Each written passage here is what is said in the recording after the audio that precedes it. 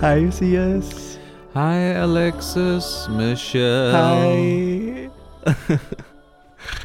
What's up? How are you doing? Jamen, den korte er, at det går fint. Den korte løgne-udgave. Ja, den gode gamle, når man møder nogen, man ikke rigtig vil lukke helt ind i sit univers af dårligdomme. Ej, det går okay. Jeg har haft lidt med mausen, du ved. Men hvem har ikke det? Altså meget med mausen, faktisk. Jeg har haft diarré i 4 dage. Det har jeg simpelthen aldrig prøvet før. Men vi googlede jo også lige, hvor mange dage man faktisk må have diarré. Det må du bare have hele tiden. Det må man åbenbart bare have hele tiden. Man må gerne gå 2 uger med diarré, inden man behøver at søge læge. Det synes jeg bare er sindssygt. Ja, med mindre så, at du har feber, og det bløder, og alt det der. Og det var der ikke noget af. Det var simpelthen bare en tynd omgang. Men det behøver vi jo ikke at starte afsnittet med. Nej, det gør vi bestemt ikke. Så det løber de skrigende bort. Så det går bedre. Så tror jeg måske stadig, jeg har lidt efterskæld af den hjernerystelse der. Hvis jeg skal være helt ærlig. Men det skal vi jo ikke kede vores lyttere med. Nej, men vi må bare sige, at du tager hånd om dig selv, ikke? Altså, det er ikke sådan, at vi sidder og vi kigger ind i en masse skærme. For vi sidder faktisk hver for sig, på trods af, at jeg er kommet tilbage til Danmark. Ja, vi prøver lige at gøre det sådan lidt sygdomsagtigt, så jeg ligger i sengen og har slukket skærmen, eller i hvert fald lyset på skærmen, så jeg ikke kigger på noget. Så det er jo ligesom at... Ja, så kan det være, det kan stimulere noget andet i hjernen. Det er rigtigt. Man bare lige har en samtale med en, man holder af. Ej, så er det heller ikke værre forhåbentlig, men det er jo noget altså det er jo sådan noget, der virkelig kan hænge ved i lang tid, så man skal passe på sig selv. Det skal man. Men det er du også blevet god til at gøre, synes jeg. Du er i hvert fald blevet god til lige at lytte efter, om kroppen siger, sit the hell down, og lad være med at gå ud og lave alle mulige ting. Ja, jo. Altså nu har jeg jo lige været ude at rejse, og der synes jeg ikke rigtigt, der var noget. Der var enkelte gange, hvor jeg følte mig en lille smule svimmel, hvis der lige var lidt for meget action on the street. Men det kan jo være så mange andre ting også, men jeg synes faktisk, det er en svær omgang, både sådan med, når det har noget med mentalt helbred og hjernerystelser og sådan nogle ting, som jo nogle gange hænger sammen. Men de her ting, man ikke kan se, så synes jeg faktisk, det er rigtig svært at italesætte, også over for dig, og også over for andre tætte venner, fordi hvis man ikke ligger ude ved kummen og bare, altså du ved, og feber og alt det der, så er det sådan enormt uhåndgribeligt også over for en selv. Er det bare mig, der har en dårlig dag? Er jeg doven? Er jeg en slapsvans, for at bruge det skønne udtryk? Skal jeg bare lige tage mig sammen, ikke? Jo, eller er der bare et eller andet virkelig galt med mig, som jeg skal tage hånd om? Det er det, jeg engang man bliver lidt smule i tvivl om. Og det er klart, at du bliver i tvivl om det, fordi på en eller anden måde har vi jo sådan i det her ikke så tilstrækkelige samfund skabt en eller anden konsensus om, at man skal være syg på en særlig måde, før det er legitimt, ikke? Altså der er fandme ikke mange, der har meldt sig syg og sagt sådan, at jeg ved sgu ikke helt, hvad det er. Der er bare et eller andet i min krop, der ikke føles rigtigt. Altså det kan man jo ikke have lov til at sige rigtigt. Ikke rigtigt, nej. Når man ikke bliver respekteret fra omverdenen altid, så er det jo også svært at respektere det selv og se og lytte ordentligt efter de der faresignaler, der lige pludselig titter frem, ikke? Jo, de kan i hvert fald være lidt svære i talesæt over for sig selv, men det er jo slet ikke det, vi skal snakke om, og jeg tror, at det nok alt sammen skal blive godt. Og det går jo også desværre tit hånd i hånd, det der med at rejse og tage ud i verden, og så blive lidt syg. Gør det ikke det? Altså, jeg har sgu hele produktionen, som jeg har været afsted med næsten, har sgu skiftesvis haft et eller andet med maven, eller så er der nogen, der har kommet lidt til skade på en eller anden måde. Jeg synes altid, man tager man noget med hjem, eller også så samler man det op derude. Jo, man kan selvfølgelig godt tage noget med hjem. Jeg synes bare, det var lidt underligt, at jeg først fik dårlig mave 3 dage efter at komme hjem fra Marokko. Hvor at jeg tænker, da jeg var i nogle situationer madmæssigt, der godt kunne have medført en ordentlig omgang på stedet. At jeg så var derhjemme, det er der selvfølgelig... er jeg da egentlig glad for. Så det vil jeg da gerne takke min tarmflora for. At den lige holdt fortet, indtil jeg kom hjem til eget toilet. Ej, kan du forestille dig, hvis man får det på flyet på vej hjem? Gud, nej. Det har jeg faktisk aldrig prøvet. Ja. Tænk, hvis man har fået midtersædet mellem barnefamilien og den ældre dame, som jeg altid får. Og så skal man fandme bare lige afsted og ud på toget konstant, ikke? Jeg vil gerne fortælle en flyhemmelighed, som ikke er særlig sexet i forhold til din med Mile High Club, hvor du lige hygger med kæresten. Ej, den gik måske heller ikke så godt. Men... Nej, det gik faktisk rigtig galt. Men fortæl.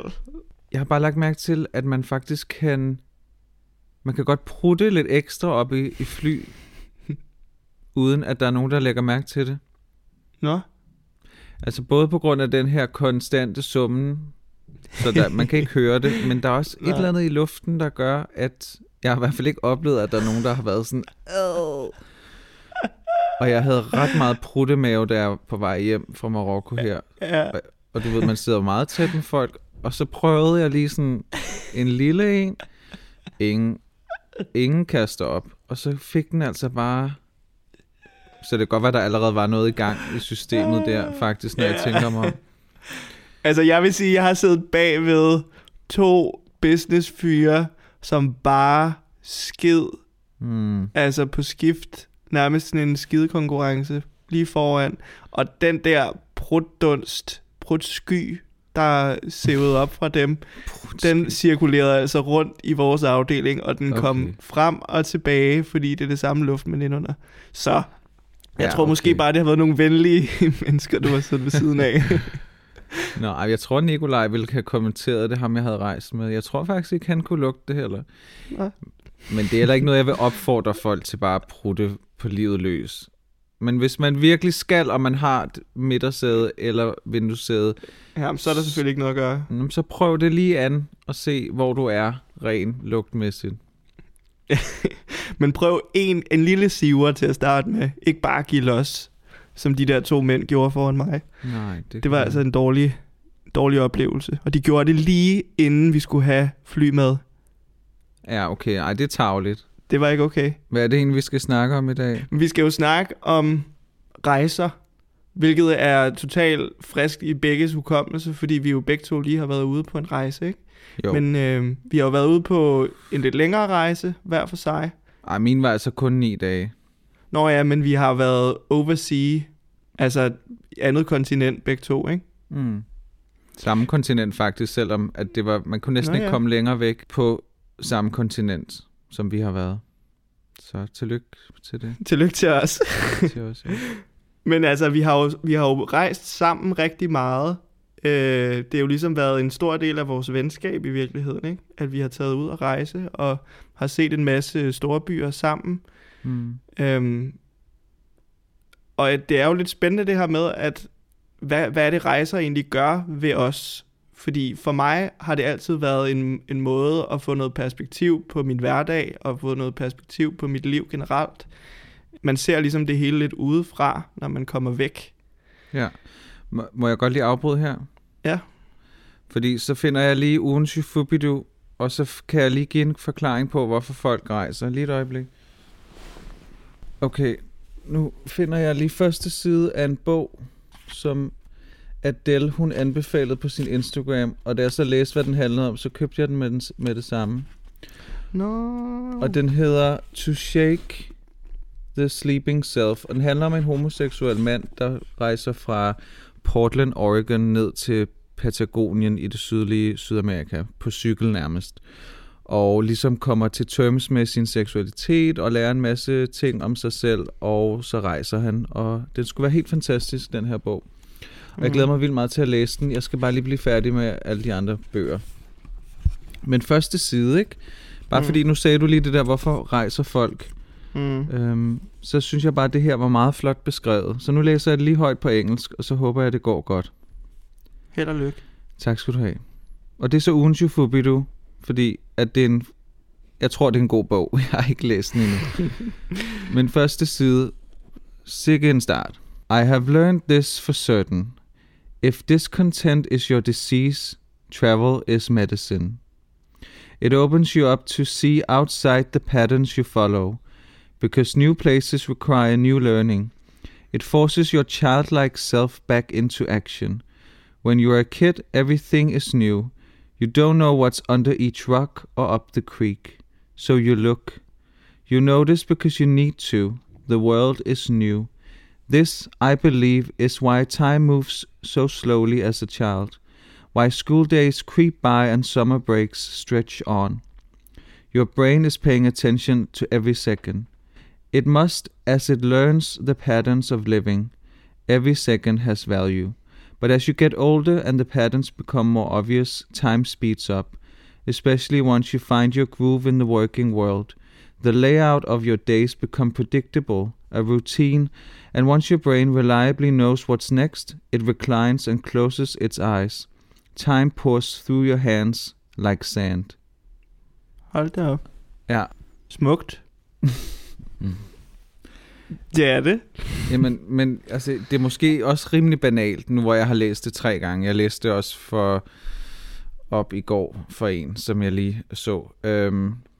Men alligevel er der jo noget i det. Altså det her med, at vi er så vant til at tage de samme stier, se på de samme ting herhjemme, men vi bliver tvunget tilbage til den her totalt opmærksomme, udforskende, barnlige sjæl igen, når vi er afsted, ikke?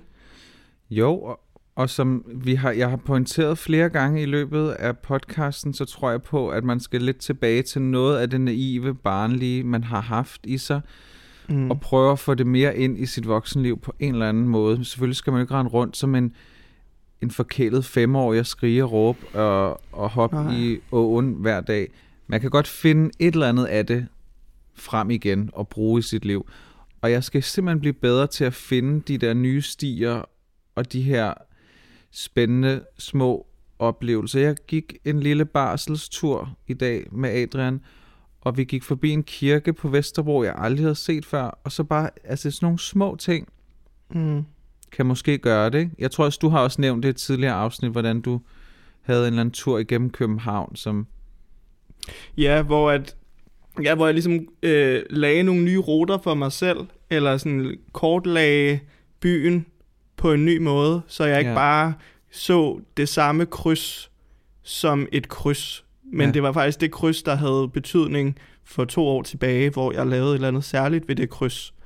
Der er mange bøsser, som på en eller anden måde har behov for at få det der frirum, og så tage ud og så udforske nye miljøer, fordi at man bliver så vant til det samme miljø her i København, ikke? Det er et meget lille miljø. Man har vendt hver en sten. Man har ligesom set alle, der kommer ind i det miljø. Der er ikke noget nyt.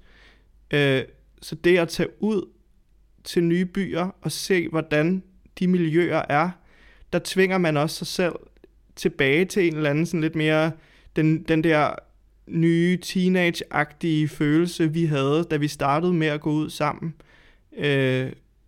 Så der kommer den barnlige udgave af os selv vel frem på en eller anden måde, fordi vi bliver tvunget til at tage stilling til, hvad det er, vi står overfor. Jeg tror faktisk, du har ret.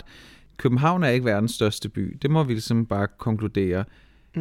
Antallet og udvalget af steder, man kan gå i byen og møde. Altså, jeg kan selvfølgelig lade være med at gå på homobar hver weekend, men hvis man gerne vil det, og man gerne vil i byen for at få det der kick af, at man måske kunne kysse med en, eller at man føler sig tryg i, hvis man kyssede med nogen, at man kunne gøre det i et sikkert space, jamen så er der et ganske småt udvalg i København.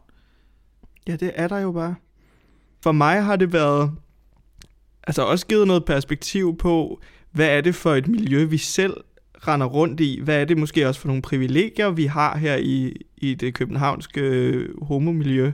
Men hvad er det også for nogle begrænsninger, der er i det miljø? Fordi det er jo vidt forskelligt, hvordan folk ligesom agere rundt omkring. Altså, jeg føler mig altid meget mere fri, når vi har været afsted. Så der kommer noget mere legesygt, noget mere sådan ung, frisk energi fra os begge to, har jeg følt, når vi har taget ud i verden. Det er ikke fordi, vi har gjort hele vores rejse til at skulle handle om at se bøssemiljøer.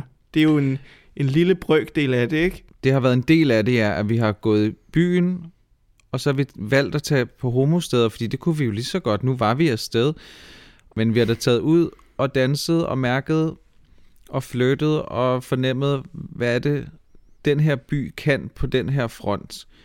Og så har vi sovet 3 timer, og så har vi stået op og set Colosseum og vandret rundt og fået alt kultur ind under neglene, vi kunne. Man har mere energi og overskud, når man rejser, og man føler, at hvert sekund skal udnyttes. Ja.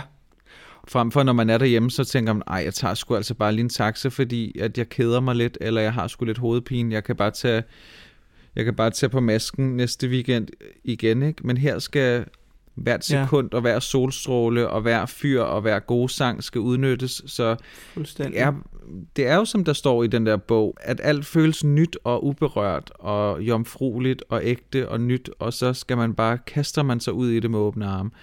Og så skal man måske prøve at få det overført lidt mere til sin dagligdag, det her med, hvad kan jeg så bruge de her rejser til i at give mig fornyet energi og glæde, og ikke bare gå og vente på, hvornår kan jeg komme afsted igen, for det tror jeg måske, jeg har gjort lidt. Og så kan hverdagene herhjemme føles meget lange og grå. Nå, men vi har jo ligesom rejst primært i europæiske store byer, ikke? Når vi har taget afsted sammen. Jo, sammen i hvert fald, ja. Ja, og lige en enkelt gang nede i Cape Town, hvor jeg besøgte dig.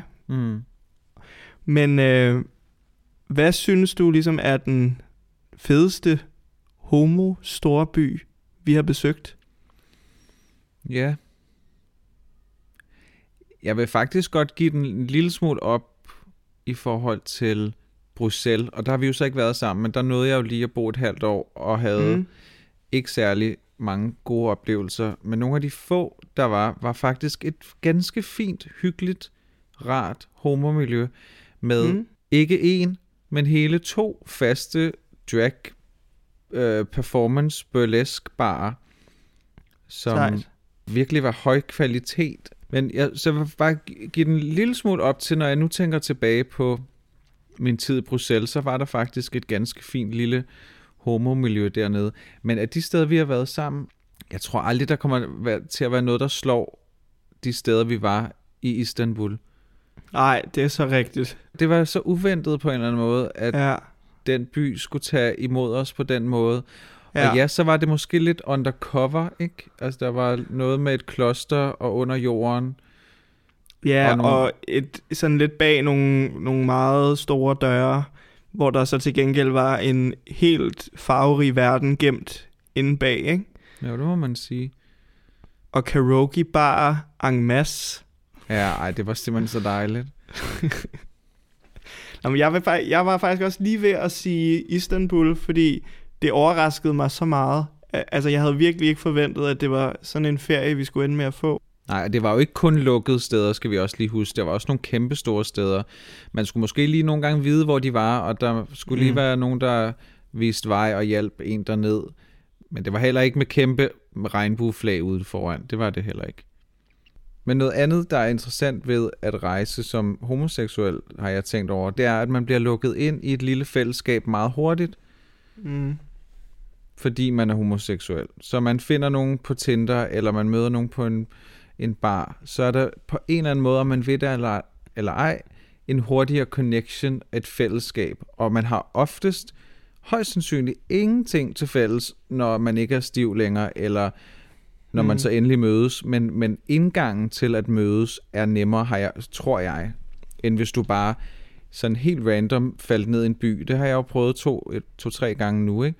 Og muligheden for at møde folk over Tinder eller i byen er bare lidt større, fordi at der er et segmenteret miljø allerede. Ja. Og hvis du så er lidt nyt blod, og du ser nogenlunde sød og fornuftig ud, jamen så er der måske også nogen, der gerne vil mødes med dig. Problemet kan jo så være, at folk har nogle andre intentioner på en eller anden måde. Mm.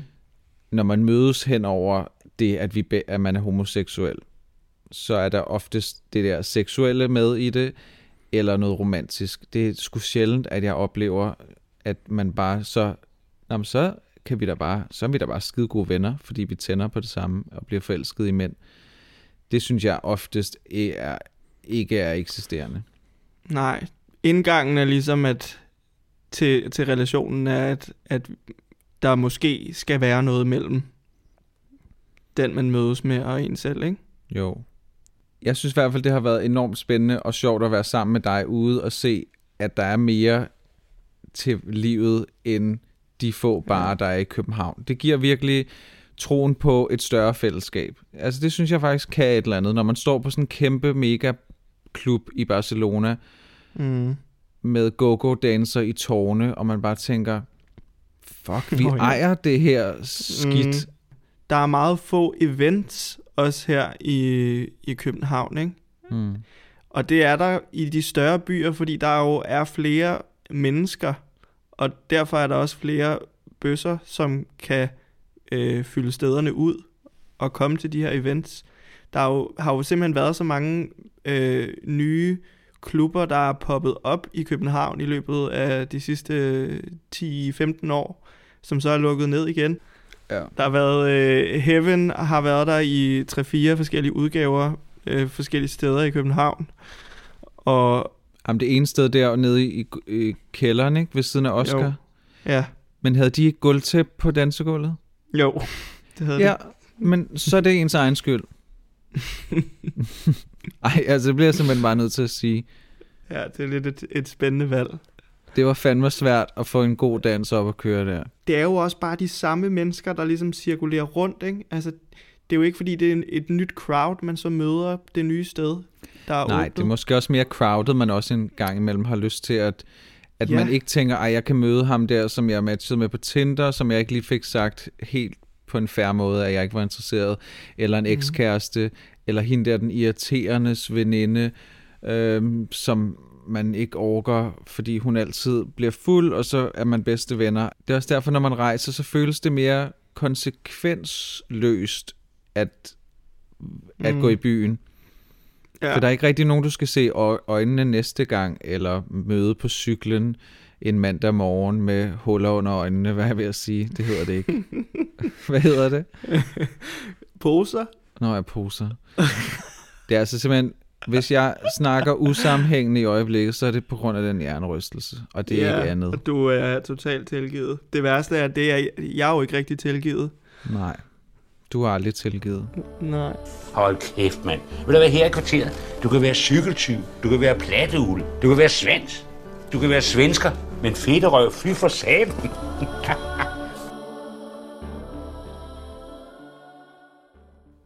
En ting er at stå på de der store klubber i Berlin og Barcelona og føle, fuck, det kører bare det her, og hvor er det fucking nice at være bøsse, og vi er bare lækre med overkroppe, og vi sveder, og vi danser, og vi drikker. Og når man så kommer ud i dagslyset, måske ikke i Barcelona og ikke i Berlin, men andre steder i verden, jeg har rejst, så bliver jeg konfronteret lidt hårdere med det her fakta, at jeg kommer aldrig nogensinde til at kunne vise min kærlighed over for min kæreste lige her i Marokko, eller lige her på stranden på Zanzibar. Og jeg bed også mærke i, at jeg tænkte over det et par gange, i hvert fald lige i starten, da jeg kom med Nikolaj, og vi havde bestilt en seng, og der var et værelse, og der var en dobbeltseng. Og han var sådan, you double? Og så var vi sådan, ja, det tror vi nok. Og så blev jeg sådan, fuck bare, nej, hvad hvis han nu tror et eller andet, og får vi så dårligere behandling? Altså ikke fordi jeg tænkte, han ville gøre os noget, men... Nej, men den ligger alligevel og lurer, ikke? Jamen, der ligger noget bekymring i baghovedet hele tiden, men jeg får også lidt dårlig smag i munden over overhovedet at tænke de der tanker om, altså lægge dem over på andre, inden de overhovedet er blevet bevist, ikke? Der er jo bare nogle helt andre præmisser for at være bøsse mange andre steder. Og det er der, hvor jeg synes også, man begynder at reflektere over vores privilegier her i Danmark. at vi trods alt, på trods af alle de ting, der ikke er 100% som de skal være, og at vi stadig bærer rundt på den der frygt i vores land, så er der bare nogle ting, vi har det nemmere med. Og jeg kan ikke lade være med heller at gå ind og researche lidt på lande, når jeg skal steder hen. Altså, hvordan er deres LGBT-politik? Hvordan har der været nogle hate crimes? Et eller andet. Altså, det gør jeg nærmest uanset, hvor jeg skal hen. Jeg har lige snakket med min kæreste, som også hedder Nikolaj, om at vi måske skal til Ungarn for at se en koncert med Years and Years, som vi jo desværre ikke nåede at se her i København. Og der sagde Nikolaj lige kort, at vi kan nok ikke kysse så meget på åben gade måske i Ungarn, fordi han havde hørt, at det ikke lige var et super tolerant sted i forhold til LGBT-personer. Og det stussede jeg lige lidt kort over, om vi så skulle finde et andet sted at rejse hen, fordi der er ikke noget værre, end når man er på ferie med sin kæreste, at man ikke føler, at man kan udtrykke sig, som man har lyst til, at jeg ikke kan tage ham i hånden på gaden, når jeg er så vant til at gøre det herhjemme. Når man er på ferie, har man jo lyst til bare at kunne fuldstændig udtrykke sig selv og slappe af, ikke? Og det kan jo sagtens være igen, at det er en begrænsning, man bare skal over, at der sker ikke noget, og hvorfor skal man ikke være den, der så viser regnbueflaget, når man så er afsted. Men der er bare nogle forholdsregler, man bliver nødt til at tage sig nogle gange, føler jeg. Ja, altså jeg har været dernede med min ekskæreste i Budapest, og det er en rigtig, rigtig dejlig by, og der er faktisk et meget fedt udvalg af klubber, og også nogle spændende steder, hvor at med live sex og sådan noget, ikke fordi det var noget, vi valgte at se, men det virker som om, der er rimelig godt gang i den dernede. Men jeg ved ikke, altså vi var jo ikke sådan nogen, der holdt i hånd, så det var ikke rigtig et issue, tror jeg. Vi overvejede, om man kunne eller ej. Men jeg tror også, jeg måske rejser lidt med en anden forudsætning om, at jeg vil aldrig vælge et land fra. Altså sådan, det vil jeg, hvis jeg synes, det var et spændende land, så vil jeg rejse dertil. Med en kæreste, med mig selv, med venner. Altså, og så vil jeg finde ud af, hvordan jeg kunne være i det som mig. Jeg er fuldstændig enig i, at jeg har ikke lyst til at lade det begrænse mig overhovedet. Og jeg har lyst til at opleve simpelthen så mange forskellige lande og verdensdele. Men der er også bare et eller andet, når man så rejser med sin kæreste, hvilket jeg ikke gør særlig tit, så har jeg også bare lyst til, at det skal være den bedste oplevelse for os.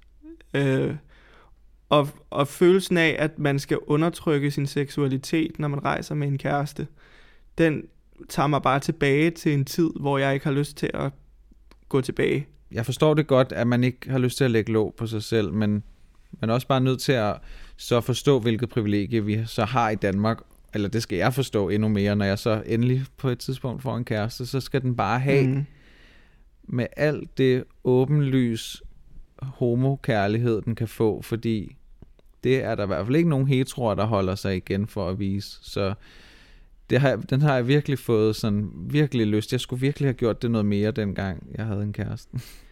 Men der er også et eller andet i mig, der bliver sådan helt trodsig, kan jeg mærke. Altså, der er ikke noget land, hvor jeg har lyst til, at det skal være på den måde. Så hvis jeg alligevel rejser med min kæreste, så har jeg også bare sådan, så har jeg sgu også bare lyst til at gøre det. Jeg har ikke lyst til, at det skal, at skulle tænke så meget over konsekvenserne. Men det bliver man selvfølgelig nødt til, hvis man rejser, måske ikke lige til Ungarn, men andre steder hen, at lige tage sig nogle forholdsregler. Der er nogle lande, og det bliver du altså bare nødt til at tænke over. Desværre. Fordi det simpelthen er ulovligt, og der er fængselsstraffe, og det der er værre involveret. Ja. Og folk, der bliver tilbageholdt i Tanzania, fordi at, altså, der er de også virkelig oppet sig i forhold til at forfølge homoseksuelle dernede. Og der har jeg jo lige været for eksempel og sidde alene på en strand på Zanzibar, fordi at jeg var der i forbindelse med noget arbejde. Og så tog jeg lige et par dage alene, og den kvindelige tjener, smadret sød på hotellet, blev ved med at spørge ind til, hvorfor jeg var der alene, og om jeg ikke havde en kæreste, a lady back home. Og du ved, jeg tænkte, hun var ung, Ja. og hun kunne snakke fint engelsk. Jeg tænkte, jeg fik lyst til at sige, nej, ved du hvad, jeg har faktisk ikke jeg har hverken en dame eller en mand, der venter på mig, men jeg vil da håbe, jeg snart fandt en mand, jeg kunne tage tilbage hertil smukke Zanzibar med. Jeg kunne også bare sige, nej, ved du hvad, jeg elsker en stor stiv, men det overvejede jeg også. Jeg overvejede en masse ting, fordi hun blev ved med at spørge, hver gang jeg var nede til morgenmad, og hver gang sådan. Og så hun single-shamede mig også en lille smule, men det tror jeg ikke lige, hun forstod. Eller også var hun bare mega interesseret i dig. Nå, ej. Det kan da godt være. Men sådan noget ville jeg aldrig lægge mærke til, hvis kvinder flyttede med mig. Det tror jeg simpelthen ikke, jeg kan forstå. Nej. Altså, der ville jeg bare tænke, at de var girlfriends. Men det kan da godt være, at der har været kvinder, der har flyttet med mig igennem tiden. Det er jeg da absolut ikke i tvivl om, at der har været. Men jeg var dernede alene, og jeg skulle også væk fra den ø, og jeg ved ikke hvad, der garanteret ikke sket en skid, og det havde garanteret været en fin lille udveksling, og hun havde tænkt, nå. Men det er også der, hvornår tager man de der kampe, ikke? Hvornår tør man at gå ind på det territorie og afmærke det og sige, hvordan tingene egentlig forholder sig. Det er lidt den der hårfine balance med, at man. Fordi igen, du skylder ikke hende noget som helst at sige, hvordan din relationships status er. Du skylder det nogle gange over for dig selv, fordi jeg ved, hvordan man kan have det, når man går væk fra sin situation, og man ikke har været fuldstændig ærlig. Men lige der, tror jeg, det havde altså ikke nogen betydning. Det er jeg ret sikker på. Nej. Det kunne jeg mærke. Det ville ikke have gjort til eller fra. Mm-mm.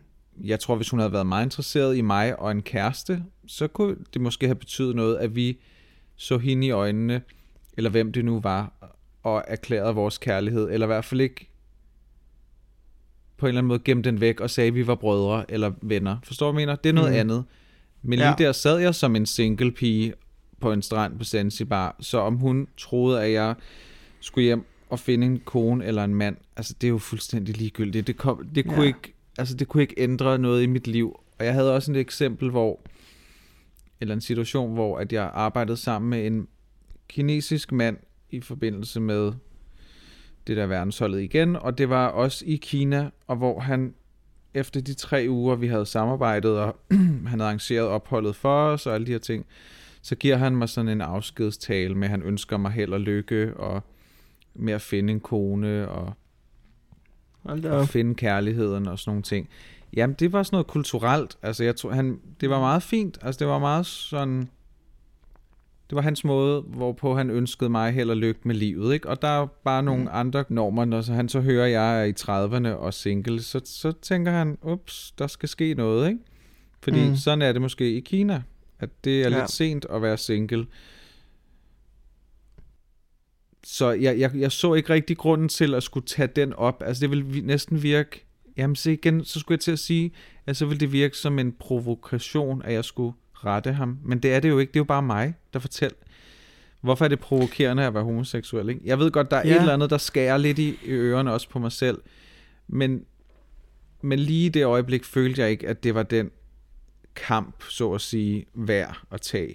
At skulle rette ham i hans overbevisning om, at en mand og en kone, og det var det, han så for mig i min fremtid. Altså, det måtte han jo leve med. Ja, fordi hvis man går ind i de der kampe, så er det jo også, så kan man jo blive ved. Og hvad får man ud af det? Jeg tror ikke, at man når at plante en masse frø rundt omkring. Fordi der er så indgroet en holdning nogle steder, ikke? Til at det bare ikke er acceptabelt. Jo, men jeg får fandme lyst til bare at råbe det fra en bjergtop alle mulige steder, når jeg er ude at rejse. Altså det. En gang imellem har jeg bare lyst til at sige fuck hvad nogen kan tænke. Altså bare gå all in. Altså jeg synes i hvert fald, jeg kunne mærke, at jeg blev lidt trist over, at jeg tænkte, jamen jeg kan aldrig stå som det der kærestepar, jeg kigger på lige nu dernede i den her smukke lille kystby i Marokko, og stå og kysse på hinanden. Også, altså selv et heteroseksuelt, tror jeg måske, at det var lige overkanten. De var meget kærlige i offentlig rum. Jeg ved faktisk ikke lige, hvor sarte de er med sådan noget i Marokko. Men du ved, det ville bare være helt utænkeligt, at jeg kom til at opleve det med min kæreste på det her sted i solnedgang. Og det gjorde mig da en lille smule vemodig på en eller anden måde, når man tænker over det. Men så begynder jeg at tænke, at det måske bare er min livsbetingelse. At lige den der del får jeg ikke med. Så får jeg noget andet, og jeg får lært noget andet igennem den her kamp, eller hvad man skal sige. At jeg udvikler mig på en anden måde, og får en større indsigt i, hvad det vil sige at være menneske, fordi at jeg er homoseksuel. Nå, men Line er lige kommet, så jeg skal lige lukke hende ind, så kan vi lige afslutte bagefter. Ja. Lige 2 sekunder. Lad os.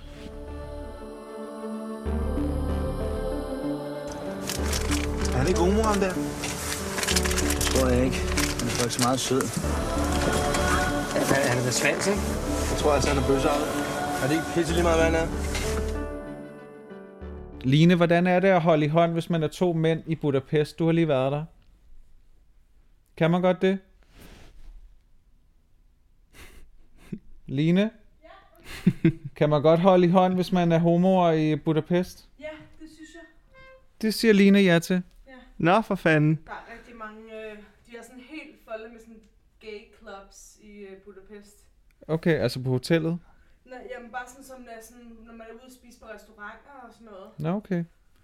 Nå, men Line siger, at der er sådan en guide, man kan få på restauranter og sådan noget omkring LGBT-steder og så videre. Nå, men så kan det da være, at jeg tror, I får en fin tur. Der er sket noget. Ja. Men uanset hvad, så forhåbentlig, så kommer der jo en ændring i fremtiden i alle de her lande, som vi har snakket om, der måske ikke lige er de fedeste steder at være homoseksuel i. Der er jo altid en forandring på vej, så selvom at det kan føles som en livsbetingelse lige nu, at vi ikke kan sidde på den der strand ved siden af heteroparet og gøre præcis det samme, så må ikke, at der på et eller andet tidspunkt i fremtiden, at der bliver en mulighed for os, at vi kan vise vores kærlighed offentligt præcis på samme måde, som heteroerne kan. Jo, til det vil jeg også lige sige, at når jeg siger en livsbetingelse, så tænker jeg altså på de her lande, hvor at man bare godt ved, at det er helt ekstremt. Hvis man ser sit snit til at vise sin kærlighed, og man tør, selvom man har hørt et eller andet, og der er vist noget med, der er en katolsk kirke, der har en masse magt, eller at folk er sure, fordi at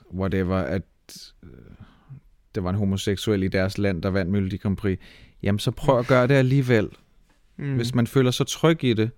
Så kan det jo netop være en del af den forandring, altså en lille mini-del af den her forandring, der så skal til. Fordi hvis vi bliver ved med at gemme os væk, så er det klart, så sker der ikke en skid. Så når jeg siger livsbetingelse, så er det mest de her helt ekstreme lande, hvor man kan få hugget fucking pikken af, ikke? Ja. Altså sådan helt ekstremt forfærdelige steder at være homoseksuel. For de lande og de steder findes desværre bare. Og det bliver der snakket ekstremt lidt om, synes jeg, i forhold til alt muligt andet. Det er jo fuldstændig grotesk og skræmmende, og man har lyst til at græde. Og det er måske en anden snak, men det var også lidt derfor, jeg gerne vil snakke det her med at rejse og opleve verden. Altså så finder man fandme ud af, at man har, hvor privilegeret man er, og hvor meget vi i Danmark skal sætte pris på, at vi lever i et land, hvor at vi har de samme muligheder. Og så skal vi råbe det lidt højere. Jeg skal i hvert fald råbe det lidt højere, og holde min kæreste lidt hårdere i hånden, eller hvad man siger. Privilegierne forpligter jo på en eller anden måde, ikke? Det er det. Så hvis man, hvis man kan se, at man kan gøre en lille smule også uden for landets grænser, så skal man da bare gøre det. Nå, nu er Line kommet med pizza, og der er snart X-Factor. Ja, men jeg skal også nå hjem til Nikolaj for at se det. Line, vil du være med på at sige farvel? Nej. Ja? Jeg til Alexander? Jeg bare siger til lytterne. Bare god weekend, eller god hvad? God weekend. Okay, men vi skal have pizza nu, ikke? Ej, hvor dejligt. Ja, er det den gode nede for buffen? Ja. Ja, det er den gode for buffen. Det er god med ekstra semi-dry. Ej, hvor lækkert. Hvad er der på? Jamen, ekstra semi-dried tomatoes, kylling, pancetta, mozzarella. Der er chips og dips. Ej, hvor delish. Ja. Ej, familieguff, det fik jeg også i går. Det er det mest voksne slik at vælge. Er det ikke det? Jo, det er lidt... En familieguffer er virkelig... Men jeg fandt en... den, jeg spiste i går, hed regnbuefamilieguff. Nej. Jo. Hvorfor tog du ikke et billede af det? Jamen, jeg har stadig posen, så jeg tager lige et billede af den. Godt. Er det ikke rigtigt, det står der? Regnbuefamilieguff, en pose for alle. En pose for alle, er det mega progressivt. Ja. Tak til Malaco. Ja. Det kan være, de skal sponsorere os. Nå ja, det var da en god idé. Vi tagger dem lige. Vi tagger dem. Nå, men... Ja, få dig en guffer. Vi skal have en guffer. Ja. God guffer. Ja, god guffer, ikke? God X. Ja, i lige måde. Guff. Hej hej. Hej, Hej Guffi.